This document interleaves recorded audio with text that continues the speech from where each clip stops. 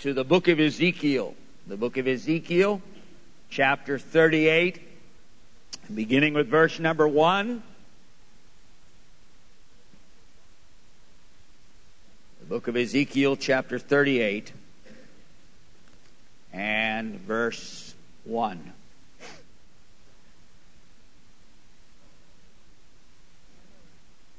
Ever since the terrorist attacks of September 11th on the World Trade Center and the Pentagon building, I have been seeking the Lord concerning guidance and direction for this time. I've preached a number of sermons relating to spiritual issues, our hearts, our responses, and the like.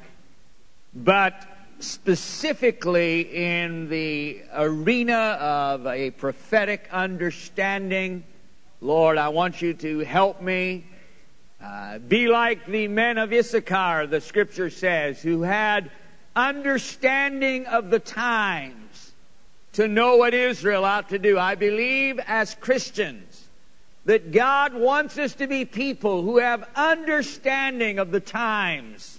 We understand the significance and the strategic hour that we are living in, that we might be prepared, that we might respond accordingly. And there are three things that I am very, very certain of this morning. And the first is that Bible prophecy is being fulfilled in our time. That we are eyewitnesses of the fulfilling of prophetic Scripture, and the validity and the authority of Scripture is being fulfilled right before our eyes in our day and hour. I am certain of the fact that Almighty God presides over the nations of the world. He is the King of all nations. And I am certain this morning that we are living in a critical time where the Holy Spirit is saying, you had better get right with God, you had better prepare your heart, and be ready for the coming of the Lord. Now, a lot of people have been asking, what does all this mean?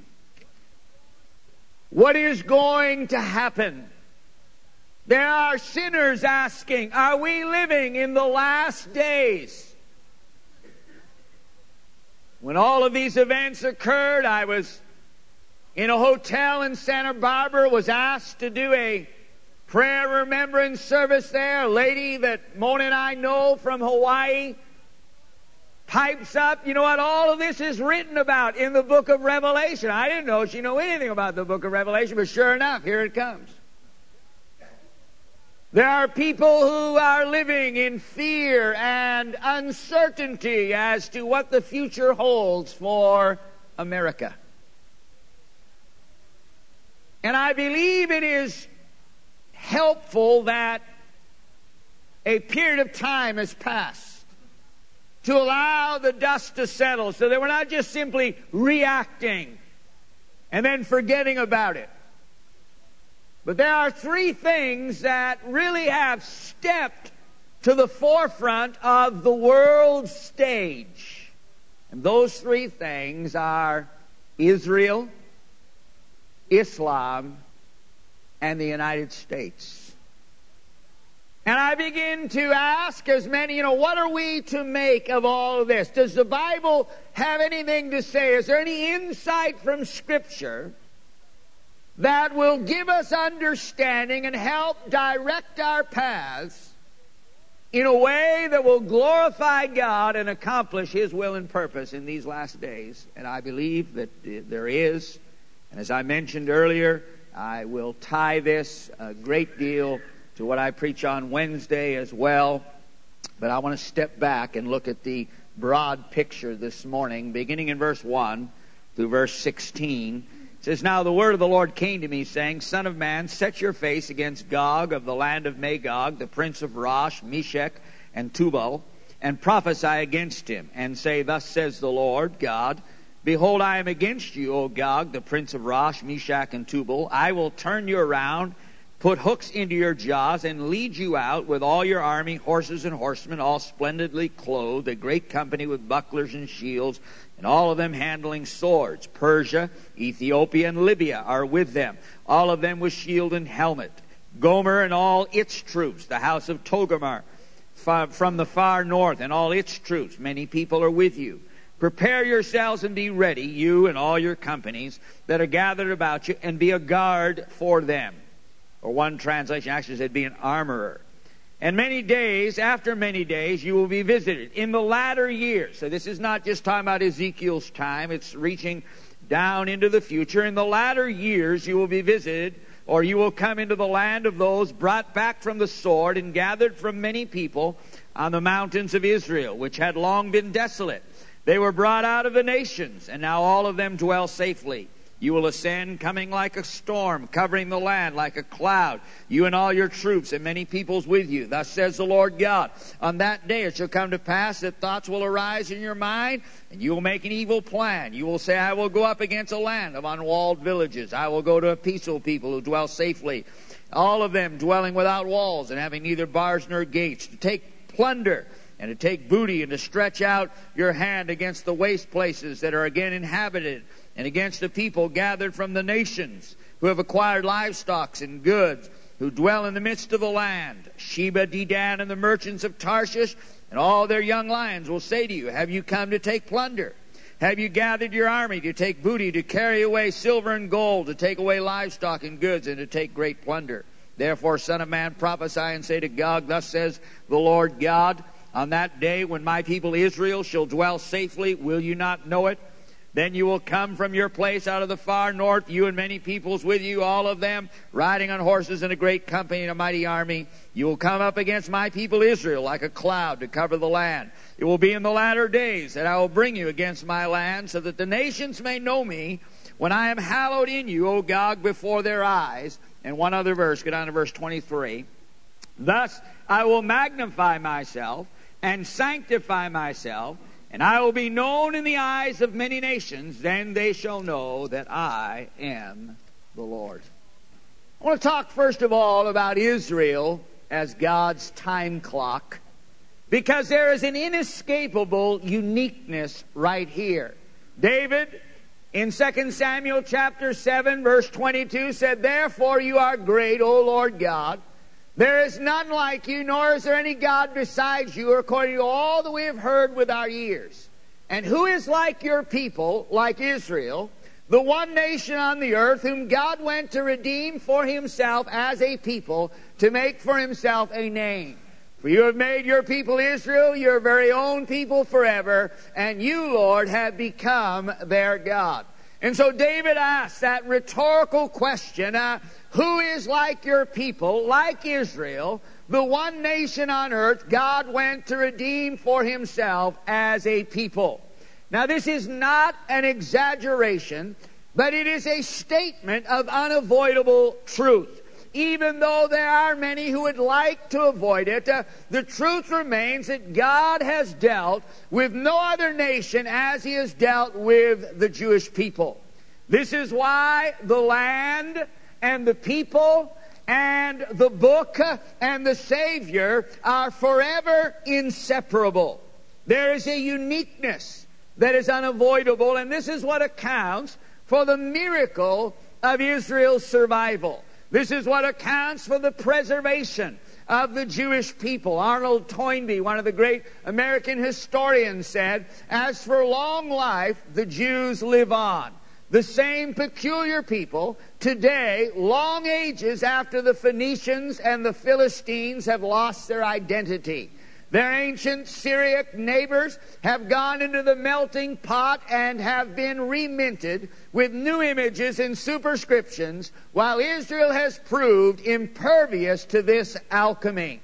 And one of the true wonders this morning in our world is that since other nations who have been far greater in number, far greater in wealth and size, have come and gone, along with this, Israel's entire history has been one of constant conflict, from the Philistines to the Russian pogroms to Haman to Hitler. With all of these things, one of the great miracles is the survival of the Jewish people. And the Bible says that this is one of the last days linchpins. And that is why I read this prophecy in Ezekiel chapter 38, as he's talking about the latter years and the confederacy of nations that will come against the land of Israel. And God says specifically a people gathered from many nations, Israel brought out of the nations. And the significance of this is that without question, one of the great fulfillments of Bible prophecy in our lifetime is the rebirth of the state or the nation of Israel.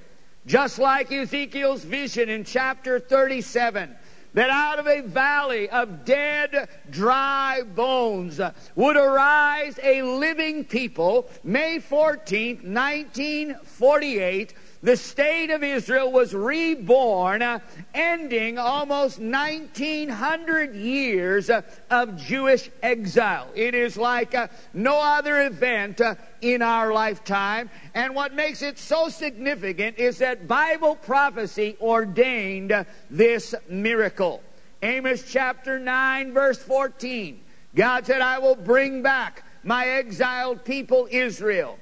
They will rebuild their ruined cities and live in them. They will plant vineyards and drink their wine. They will make gardens and eat their fruit. I will plant Israel in their own land, never again to be uprooted from the land I have given them, says the Lord your God. We are talking about a prophetic linchpin. One man made this statement and said, Israel is the hinge country on which the world swings. In other words, it serves a strategic purpose in prophetic fulfillment. In Psalms 102, verse 13, it says, you will arise and have mercy on Zion, for the time to favor her has, the set time has come. For your servants take pleasure in her stones and show favor to her dust. So the nations shall fear the name of the Lord, and all the kings of the earth your glory. For the Lord shall build up Zion. He shall appear in his glory. This will be written for the generation to come, that a people yet to be created may praise the Lord. Bible says there will be a set time where God once again shows favor to the land of Israel. And that when he does this, when the Lord shall build up Zion, it is a sign that he will soon return in his glory. This is written for a generation to come. God is saying that Israel is God's time clock to the nations. This is why the nation of Israel this morning is not a political accident. It is not the result of some political strategy, but it is evidence to the nations that God is true and that his word is relevant and his word is absolutely reliable, because the prophets again and again said that he was going to gather his people, the Jewish exiles from all the nations of the world. He was going to bring them once again back to their land, plant them in that land, and they were never again to be uprooted. See, it is this vision that is at the heart of the present day conflict. Zionism, and I know Zionism from some quarters has gotten bad publicity, but Zionism is simply the belief that the Jewish people have a right to a secure homeland in the Middle East. And it was that vision, along with God's hand and God's timing, that brought about the rebirth of the state of Israel. And the problem is, achieving that security has been the ongoing struggle. As a result, to defend and to provide for that security, they have had to fight wars in 1948, 1954, 1967, and 1973. All of this revolves around the issue of a secure homeland in the Middle East. Even all of the so-called peace accords, the Oslo Accord of 1993, that was basically, well, we'll trade land for peace. That has not brought normalization. In fact, it has simply brought increased hostilities, increased terrorist attacks, and now a heightened debate over the status of the city of Jerusalem. And again, the Bible is absolutely on target, because Zechariah chapter 12 and verse 2, God says, I am going to make Jerusalem a cup that sends all the surrounding peoples reeling. Judah will be besieged as well as Jerusalem. On that day, when all the nations of the earth are gathered against her, I will make Jerusalem an immovable rock for all the nations. All who try to move it will injure themselves. Here God specifically points his finger and says Jerusalem is going to be the trigger of last days events. It is there that you will see the final unfolding of the prophetic picture. Along with Ezekiel's vision, God says, I'm going to make Jerusalem a cup of reeling to all people, a burdensome stone. Everyone who tries to move it is going to injure themselves. Someone has written and said the great temptation will be for Jews and Christians to say and decide, better to sacrifice the legacy of the Bible, abandon the nation of Israel, and take our chances at peace with 1 billion Muslims. The burden of a Jewish state, some will say, is just too great. God's clock is ticking. And the Bible says that Israel is God's time clock, and the realization that we are faced with is that peace is a much harder task than anyone could imagine, and will be what ultimately sets the stage for the final act. Daniel chapter 9 verse 27 talks about Antichrist and says this king will make a 7-year treaty with the people. But after half that time, who will break his pledge and stop the Jews from all their sacrifices and their offerings. Then, as a climax to his terrible deeds, the enemy shall utterly defile the sanctuary of God. But in God's time and plan, his judgment will be poured out upon this evil one. In other words, this elusive thing called peace, that there is coming a time that there will be someone who comes on the world scene and seemingly is able to broker a lasting peace with the nation of Israel. They sign a covenant, a treaty of 7 years, seemingly guaranteeing them peace. In the midst of that, though, everything is, all the bets are called off. That treaty or that covenant is violated.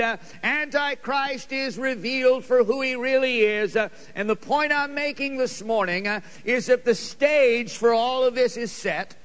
The actors are all in place, and the curtain is about to arise on the final act.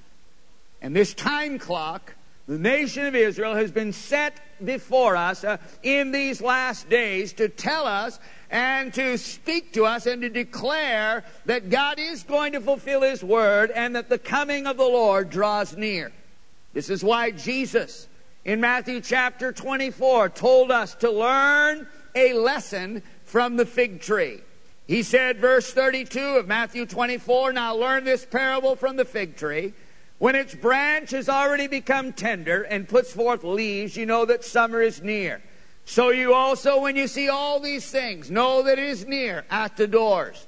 Assuredly I say to you, this generation will by no means pass away till all these things take place. Heaven and earth will pass away, but my words will by no means pass away. Now, I know Pastor Rob talked about the fig tree in another setting, but very clearly in the Bible, the fig tree is also used as a symbol of the nation of Israel. It is a symbol both of the land and its people. And Jesus is saying, having cursed the fig tree at the ending of his ministry, and then again referring to it, that the Jewish people who were going to wither from their roots. In the year 70 A.D., Jerusalem was sacked. by the Roman general Titus.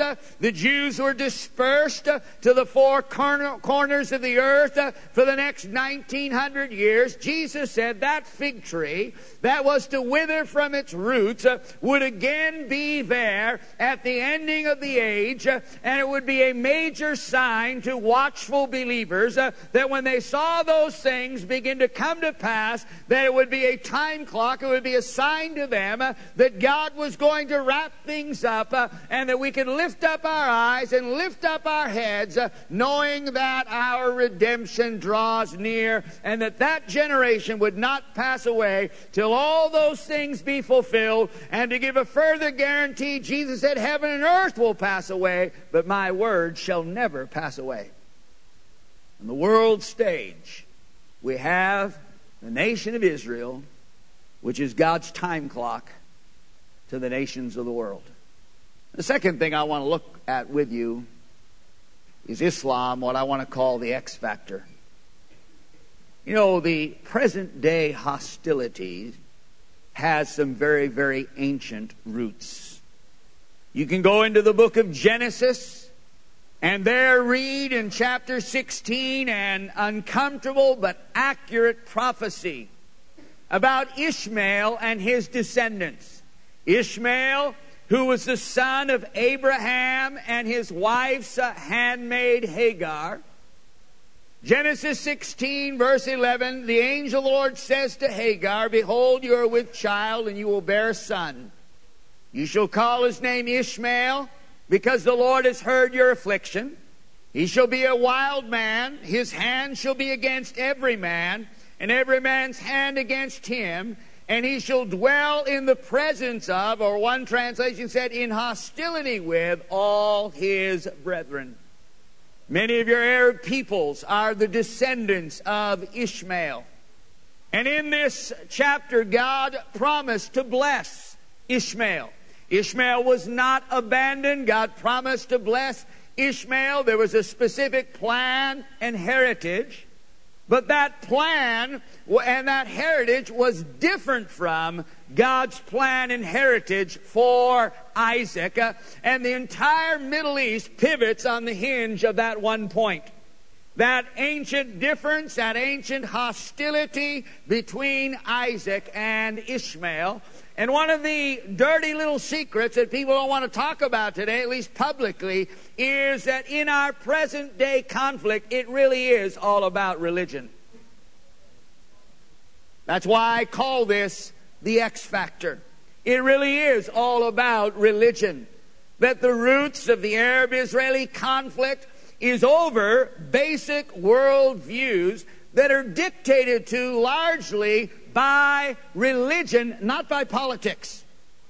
One quote said, Islamic terrorism first entered the lexicon on a Beirut morning in 1983 when two suicide bombers destroyed the barracks of American and French peacekeepers. The American toll came to 241 dead. The planners, Shiites inspired by Ayatollah Khomeini, claimed credit in the name of Islamic Jihad. For decades, modernizing Muslim thinkers had worked to demilitarize the concept of jihad. Struggle waged, quote, in the path of God. Secular revolutionaries had mothballed the term, employing the vocabulary of, quote, resistance and liberation. But it was an act of jihad that drove America from Lebanon with electrifying effect. A new era had begun. An era in which Muslim extremists interpreted their faith as a license to kill foreign, quote, enemies of God. Radical Muslim clerics scoured Islam's sacred texts for justifications of violence and found them.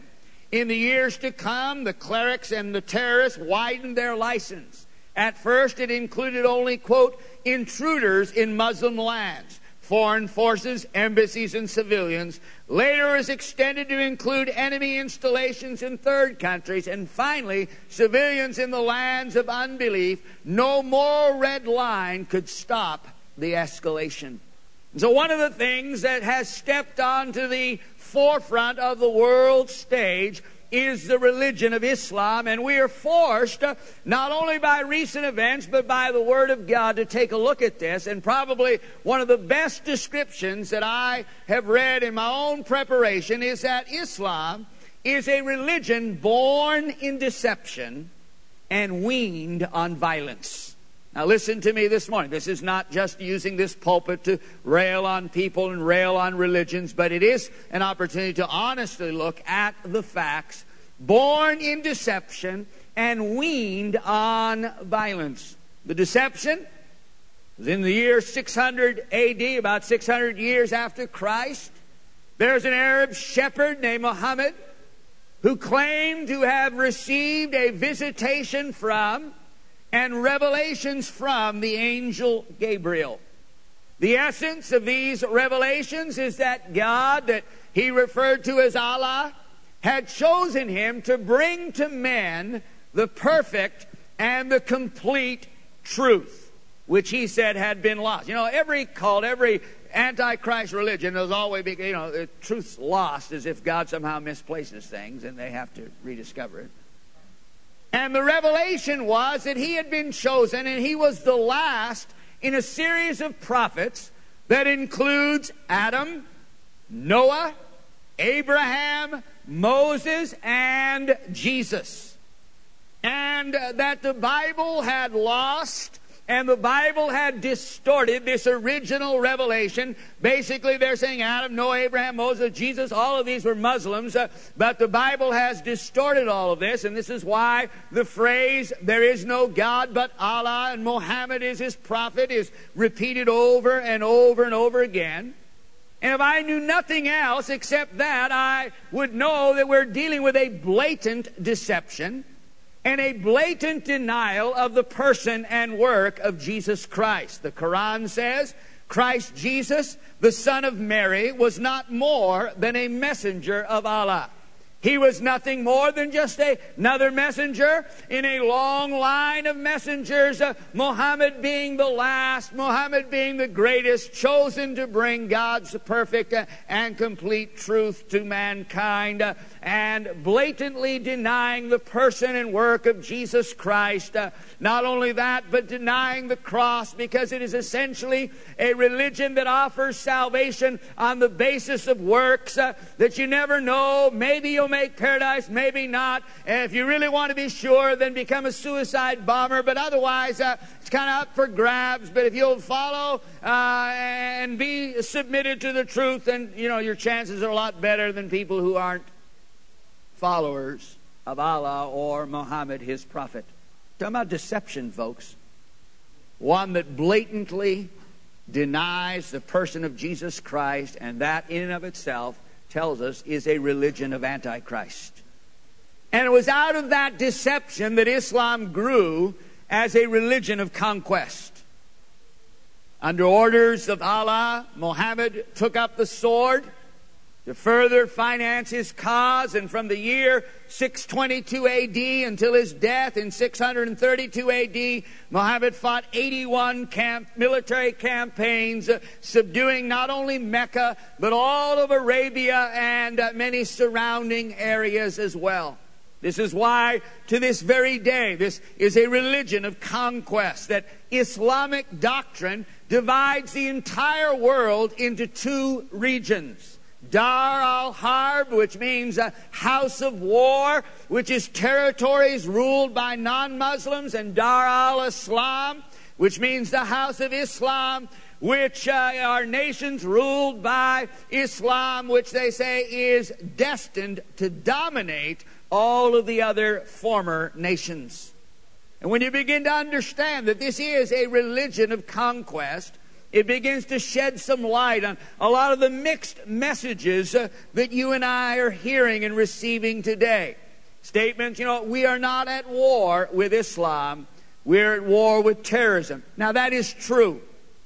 Our conflict is with those who would commit terrorist acts against this nation or against other innocent people, and that is true. But along with this, you're hearing things like Islam is a benign and peaceful religion. It is a religion of peace and love. Islam wouldn't dare dream of doing the dastardly deeds of September 11th. Or others are saying there's nothing in Islam that condones this type of action. To which I would say, if that's true, then how do you account for multitudes of Muslims who were celebrating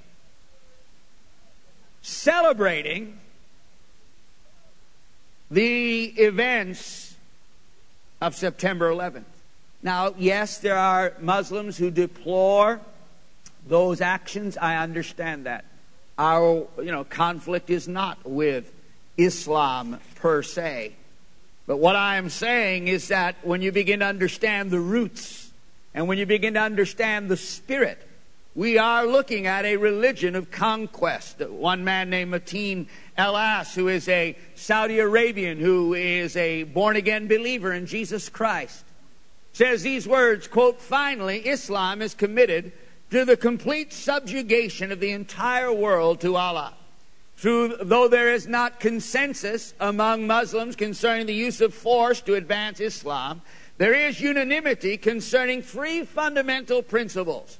Islam is the one true religion meant to be universally accepted.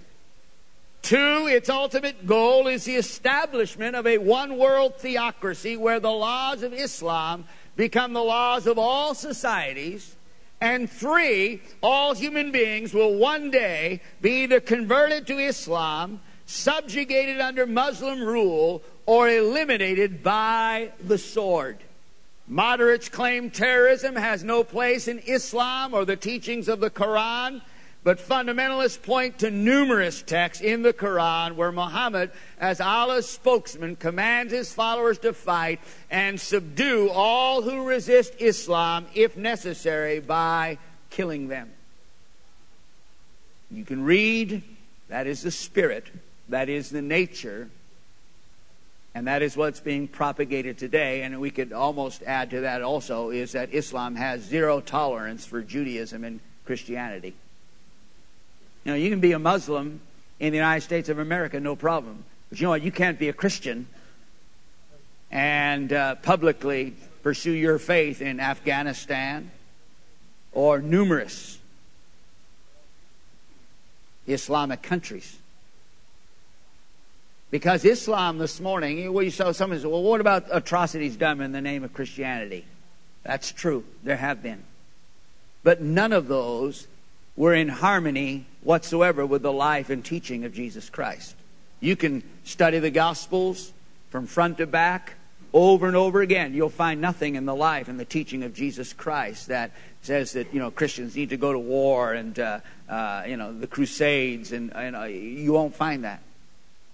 And yet, the acts that we are talking about are in harmony with what the Quran teaches, because that is the spirit of it. And Islam has a vision, and part of that vision is that the nation of Israel has no right to exist. That's their vision. There's far more sympathy in the Arab and in the Muslim world for Osama bin Laden than most people or the press or governments want to admit. There are some 1 billion Muslims in the world. About half of them think that Osama bin Laden is a hero. And they may not publicly demonstrate in the streets of various cities, but they believe that. That's why the question that has to be asked is peace possible? What about the Middle East? Is peace possible there? And the answer is theoretically yes, if and when terrorist groups renounce terrorism and simply accept the legitimacy of the State of Israel.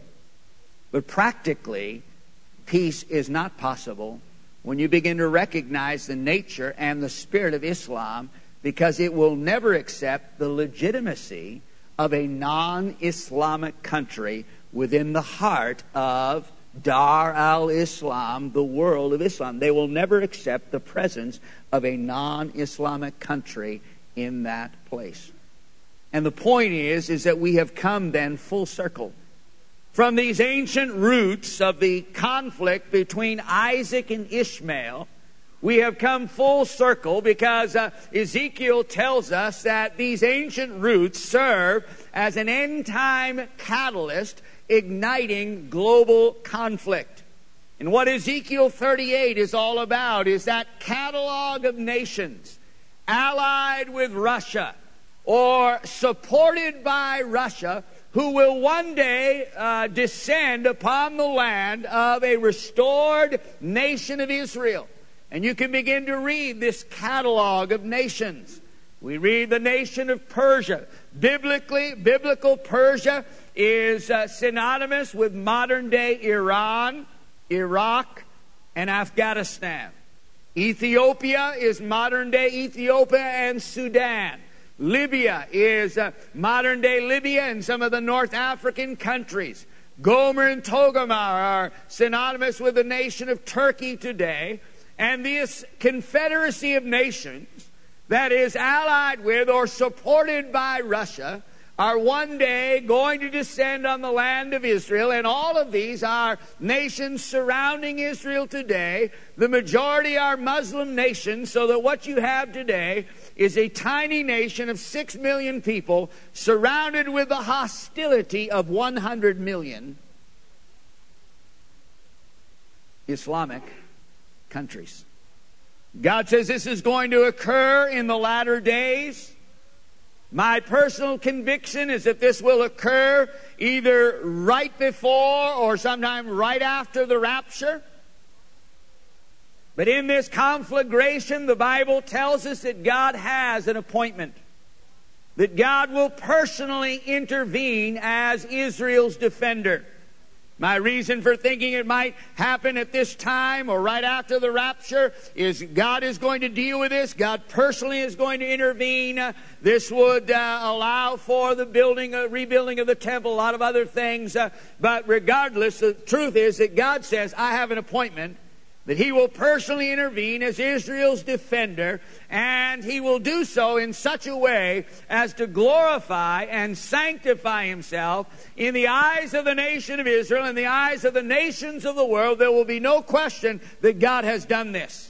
This is not going to be the result of political negotiation. God Himself will intervene and show Himself to be the defender of Israel, faithful to ancient covenant promises, not forgetful of His word. And the Scripture tells us that all this will come to pass in the latter days. And again, let me repeat it, the stage is set, the actors are in place, and the curtain is about to arise on the final act.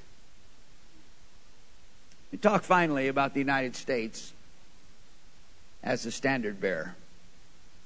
Because the big question that lots of people are asking is, where is the United States in prophecy? And there are a lot of voices that surround this issue.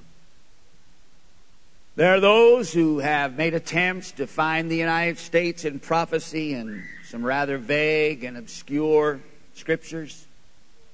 Some see the United States in references to the merchants or the young lions of Tarshish. But you need to, when we ask that question, where is the United States in prophecy, you have to understand something. The United States did not exist as a nation for another 1,700 years after the birth and death and resurrection of Jesus Christ. The United States did not exist as a nation for some 2,700 years after Ezekiel's prophecy. And so, we're talking about a nation that didn't exist. These other nations are, America is a young pup on the block, folks, compared to other nations of the world. There are those who argue from silence. And let me just say that a bad practice of biblical interpretation is try to argue from silence. And they argue that since there is no clear mention of the United States in prophecy, and they say, well, how can that be, since the United States is such a world power, that means that America will no longer be a major power or a major player on the world stage, because you don't read about it. So they argue from silence. What provoked a lot of this was a newsletter from Hal Lindsey, who wrote about this and said in the wake of September 11th, he said something catastrophic will soon happen in the United States to cause power to shift to Europe. Bible prophecy clearly predicts this revived Roman Empire from within Europe to be the major power of the West and then the world. And and I read that. I thought, well, Hal, have you ever been to Europe? I have been to Europe. And, we're not talking about a world power. And so people argue from silence. And then there are others who, in the wake of a lot of what's happened, we want to make a strong statement. And I believe that there are some strong statements that need to be made. But what happens is that if we're not careful, we can venture into sensationalism. And a lot of people are saying, you know what, it's all over for America. This is the beginning of the end. There's a great deal of doom and gloom preaching because of September 11th. God's going to judge the United States for her sins. Hal Lindsey, the same newsletter, said, what we're witnessing right now could be the beginning of the decline of the United States. So there's a lot of this doom and gloom. It's all over. America, as any influence on the world stage, is going to pass. Things are going to shift. And let me clarify something this morning, is that America's sins are definitely many. Being civilized is not the same thing as being righteous. Lots of people can sing God Bless America, and they don't have any relationship with God whatsoever. I think God, though, is involved, that all of a sudden we've done our best to keep God out of schools, out of government, out of every place, and now we're doing everything we can to get God involved. Hallelujah. You can sing God Bless America and not know Him at all.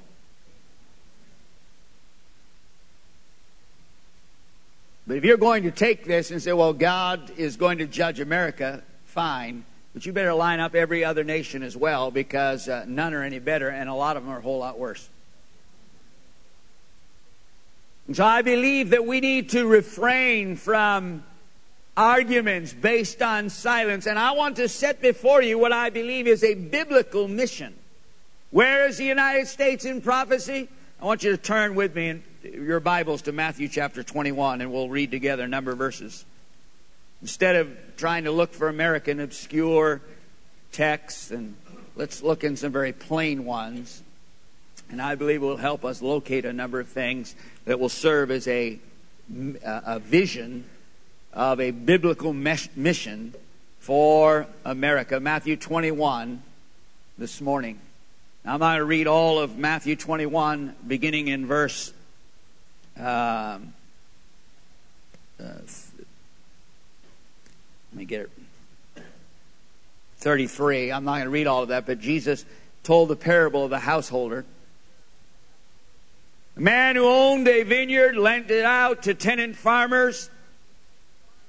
Every year at the time of harvest, he sent his servants to receive the fruits of that harvest. Now, this is Jesus as a prophet.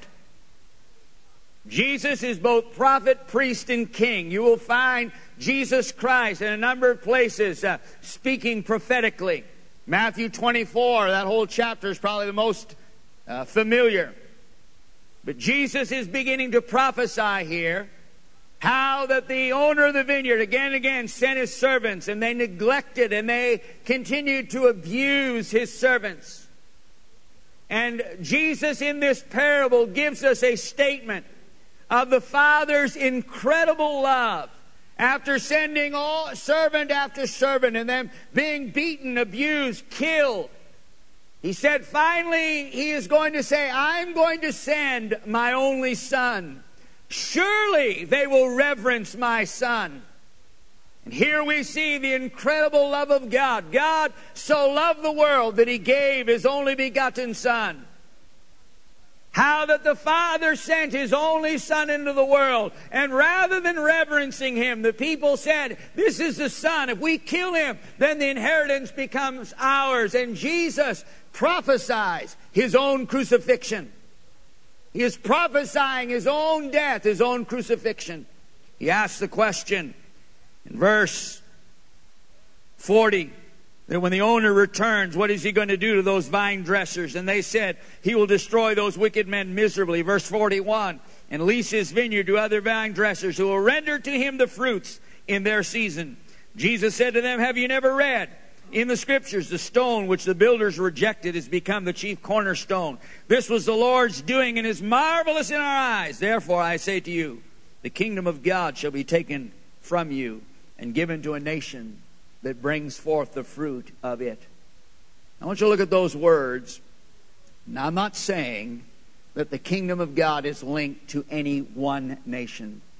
The Bible says that Jesus died for the sins of the whole world, and that out of every nation, out of every kindred, out of every people, out of every tongue will be gathered the glorious company of the redeemed of the Lord. But Jesus is saying here that in the gospel age, the kingdom is going to be taken from you. He's talking about the nation of Israel that had been God's covenant people, and it's going to be given to a nation.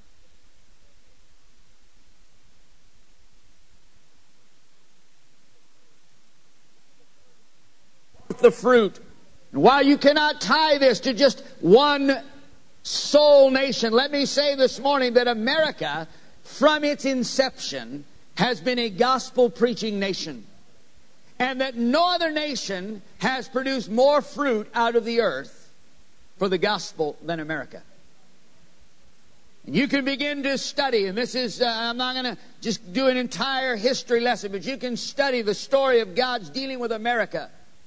And it very clearly indicates a divinely appointed destiny that from its inception God had His hand upon this nation. And whether you look at God's hand upon America's foundation and America's formation, Christopher Columbus clearly in his journals talked about how he was chosen to bring the light of Jesus Christ to the New World, and that it was the Holy Spirit who inspired him and guided him and directed him all this. You can see God's hand on the foundation and the formation of our nation. You can see God's hand on America's documents. The documents that gave definition to this nation, the Declaration of Independence, the Constitution, unlike any other document. There's no other nation in history and in this world that has a document that has survived unchanged for so long.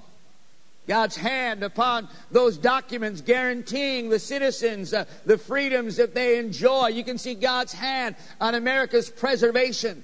You can see God's hand on America's revivals and awakenings. Yes, there have been many, many times that America has been in a backslidden condition and given over to ungodliness. But you can study American history unlike any other nation and read again and again and again of God's visitations and revivals breaking up, sweeping multitudes into the kingdom of God. No other nation has a history of revivals and awakening like America. You can see God's hand on America's generosity. Yes, she has many flaws and many failings, but there's no generation in history that has been as liberal and generous to other nations as America has. This is not nationalism this morning. This is not some imbalanced patriotism speaking. I am not saying that America is without fault or sin. I am not minimizing our slide into decadence, but what I am saying is God has a unique purpose for America, especially in the last days. And the confidence for this future is built on America's end-time mission. So if you want to find the United States in prophecy, turn over another page or two to Matthew 24. Matthew 24, verse 14. Instead of trying to think, well, the young lions of Tarshish may mean this because they came from here and that led to this and that. Well, here's something very clear. Matthew 24:14. Jesus said, "In this gospel of the kingdom will be preached in all the world as a witness to all the nations, and then the end will come." Say, how is this the United States in prophecy? Jesus said in the last days, this gospel of the kingdom shall be preached in all the world. And when that task and that mission is accomplished, then the end will come. And there is one nation more instrumental for the fulfillment of that prophecy than any other, and that's the United States of America. 80 to 85% of all finances for missions, for world evangelism, and the work of the church. 80 to 85% of all finances for that comes from America. 80% of all missionaries currently preaching the gospel in the nations of the world come from America. Our government that allows for tax deductions for charitable giving that was instituted to benefit and bless the church and the preaching of the gospel. As a nation, we have no restrictions on sending funds overseas. You can send as much money overseas from America as you want to. You can't do that in other nations. Just live in Canada and you'll know. They want to, and down to their penny pinchers, down to every little, well, where's all, in America you can just send thousands and multiply thousands and thousands and hundreds of thousands of dollars overseas, no problem. Modern missionary movement was birthed and sustained in America. America has an atmosphere and a tradition of religious freedom unrivaled by any other nation. That for over 225 years, the Church of Jesus Christ has experienced a freedom to worship, a freedom to preach the gospel unhindered like any other place. What this means is that God has a prophetic purpose for the United States in the last days. And that prophetic purpose is related to the church and is related directly to the mission of the preaching of the gospel of Jesus Christ. This gospel of the kingdom shall be preached in all the world for a witness. And then, say, well, God's America, it's all over. Well, if America is all over, who's going to fulfill that? France?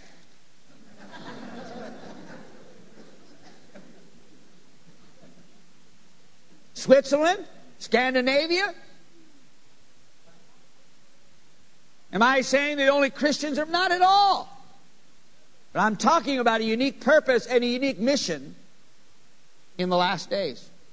And you know what? If God's through with America, we're so close to the rapture. You better run to you better start right now. Get out of your seat right now. You better run here because you're in big trouble.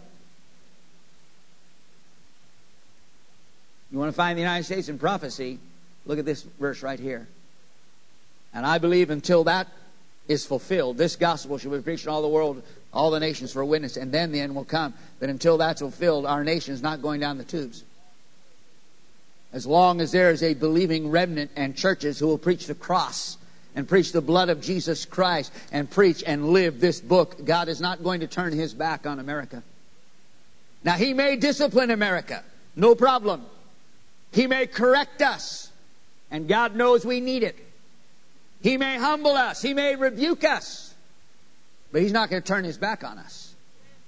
And that prophecy in Matthew 21 says that He will lend out the land to others who will give Him the fruits in their seasons.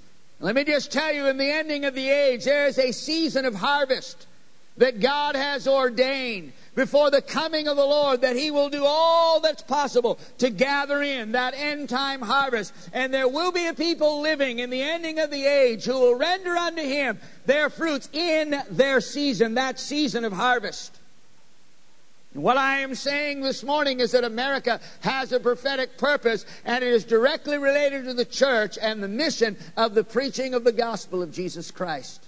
And Jesus prophesied about a national purpose, a national preservation, and a national partitioning in the last days prior to the millennial kingdom. Turn over one other page to Matthew 25. Matthew 25, verse 31.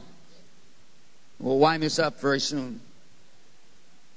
When the Son of Man comes in His glory and all the holy angels with Him, then He will sit on the throne of His glory.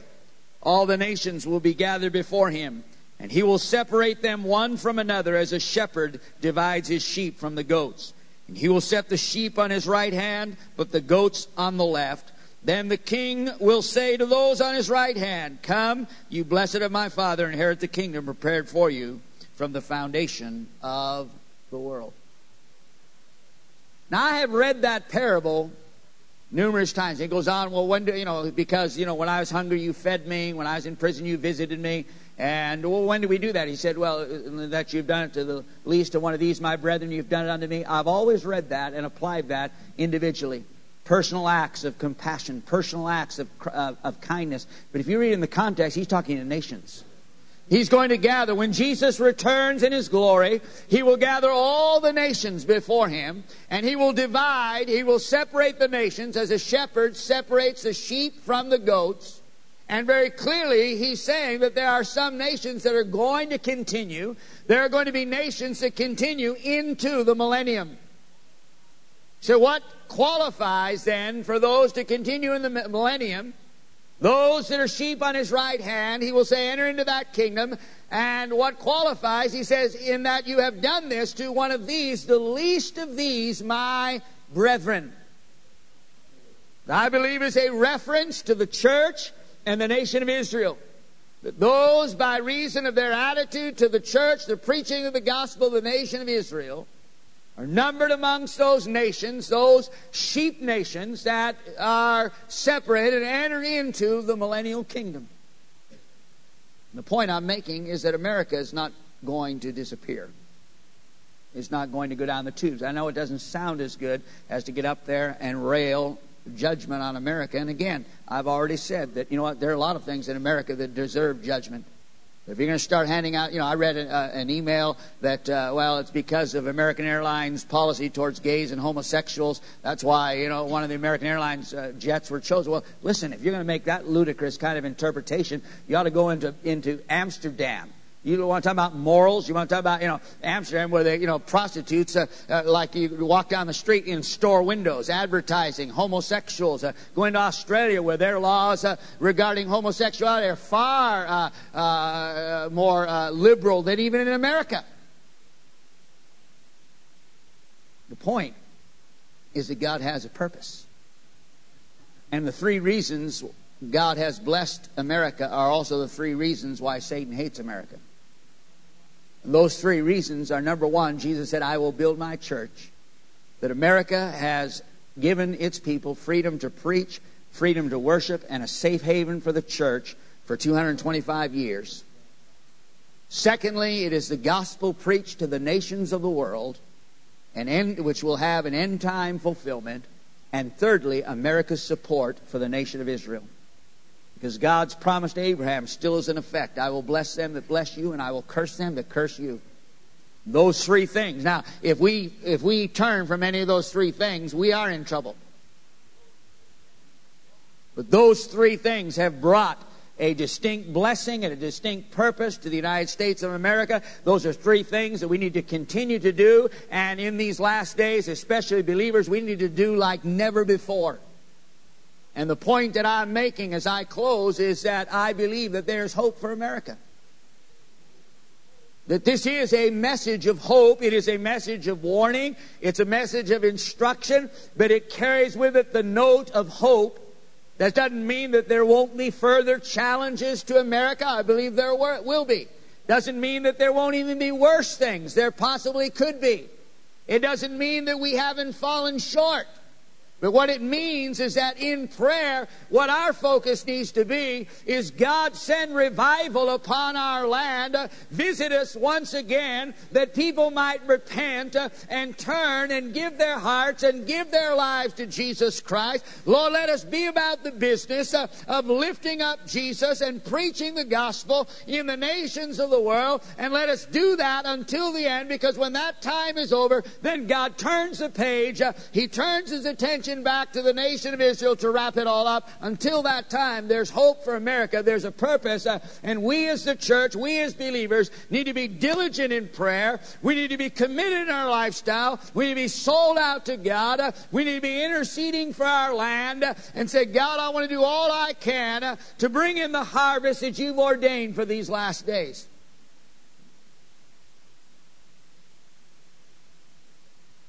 There's no other nation that can fulfill those prophecies that Jesus spoke like the United States.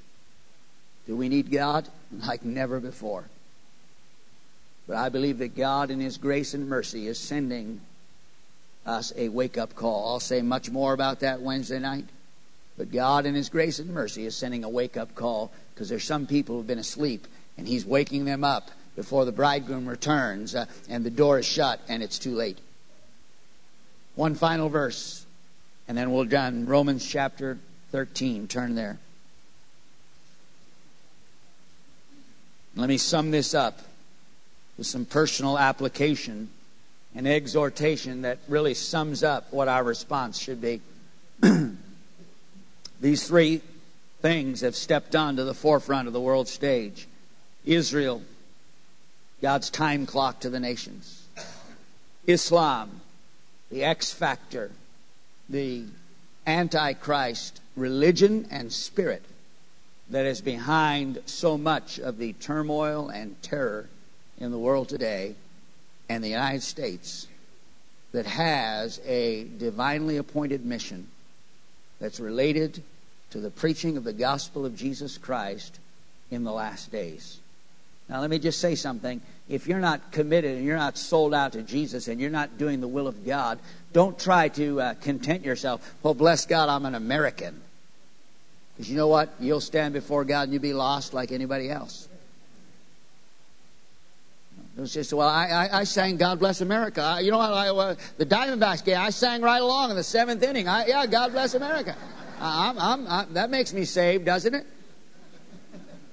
No.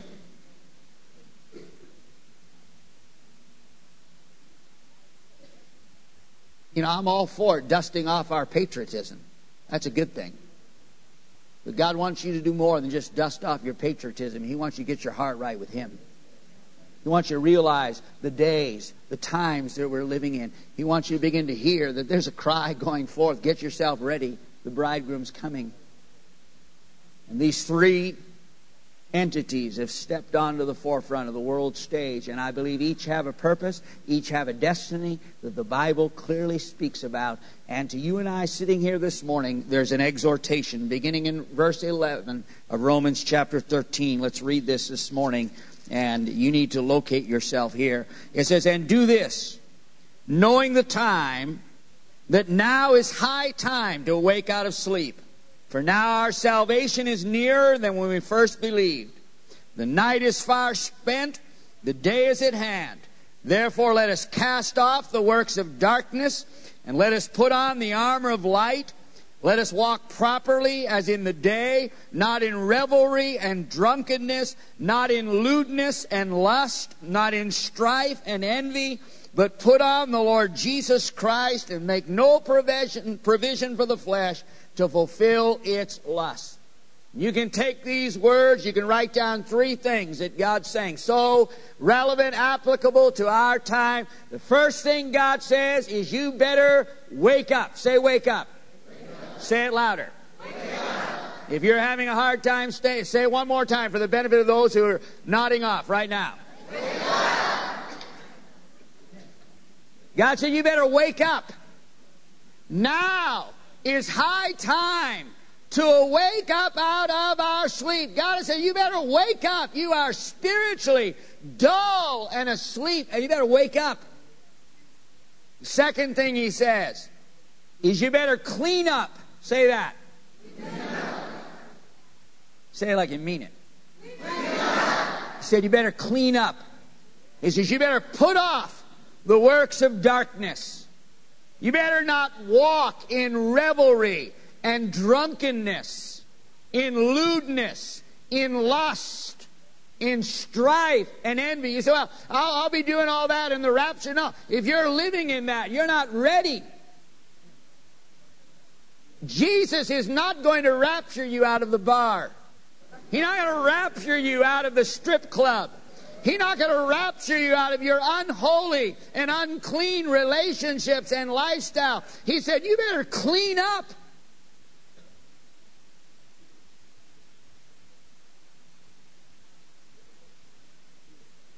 You better get serious about Jesus. Put these things off and put on the Lord Jesus Christ. You need to be as identified with Christ as you are right now with the clothes you're wearing. And the final thing He says is look up. Say that. Look up. Say it like you really mean it and you're wanting it. Look up. Because He says, for now your salvation is nearer than when you first believed. Jesus is coming again. say, well, I've heard that all my life. Well, you know what? He's a whole lot closer than when you first heard it. That's what he's saying. Wake up! Clean up! Look up! Because your salvation is a whole lot nearer than when you first believed. You and I are eyewitnesses of Bible prophecy being fulfilled in our generation. There ever a time that you need to look up because your redemption is drawing near. And look up, because my answer is, and I'm not looking to, the government. I'm looking to Jesus as the answer. There ever a time that needs to be ringing in your soul, it is right now. You wake up. You're so asleep spiritually. If Jesus, an atomic bomb go off, you wouldn't hear it. You'd sleep right. You're going to sleep right through the rapture. You're going to wake up in the middle of the tribulation. Oh, what happened? What you been? You've been asleep? Yeah, that's a problem. You clean up. You don't think that the Holy Spirit is saying nowadays, you better clean your act up. You better clean some stuff up. Because those things are excess baggage that'll drag you down and hinder you in the last days. You better be looking up. Jesus, I thank you. All these things, it's there in the Bible. Hey, Lord, I'll get my eyes on you. Keep my heart right with God. Live my life. Surrender to Jesus Christ. Bow your heads with me this morning, if you would.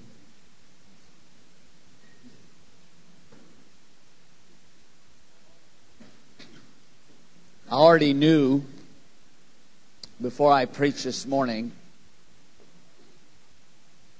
in announcing that I intended to preach on this morning, I knew that I had bitten off a very, very big chunk of truth. And if you have never preached or taught on prophecy, you don't realize that it's very difficult to preach on prophecy in a half hour, because there's so much. You're trying to set the stage, the background, and giving people understanding. And that's really why one message can ever completely do that. You have to personally, in your own study, in your own commitment to the study of Scripture and God's Word, you need to be an informed believer. That doesn't mean that our entire focus in life is prophecy. It shouldn't be. But a very real part of any balanced believer and committed believer's life is an awareness of Bible prophecy and living their life in light of the promise of the second coming of Jesus Christ. And I've bitten off a big chunk. You could preach on Israel, Islam, and the United States in 3 separate messages. And the purpose this morning is simply to provoke your thinking and stir your thinking and your own personal study and your own personal awareness and preparation and faith. But the point is this morning, beloved, we are seeing these things unfold. And the events of September 11th is just simply another and perhaps a much stronger wake-up call along the way where God is saying, hey, lift up your head, look up. Your redemption draws near. The things are in place. The stage is set. The actors are in place. The curtain is about to arise. Be ready. Wake up. Clean up. Look up.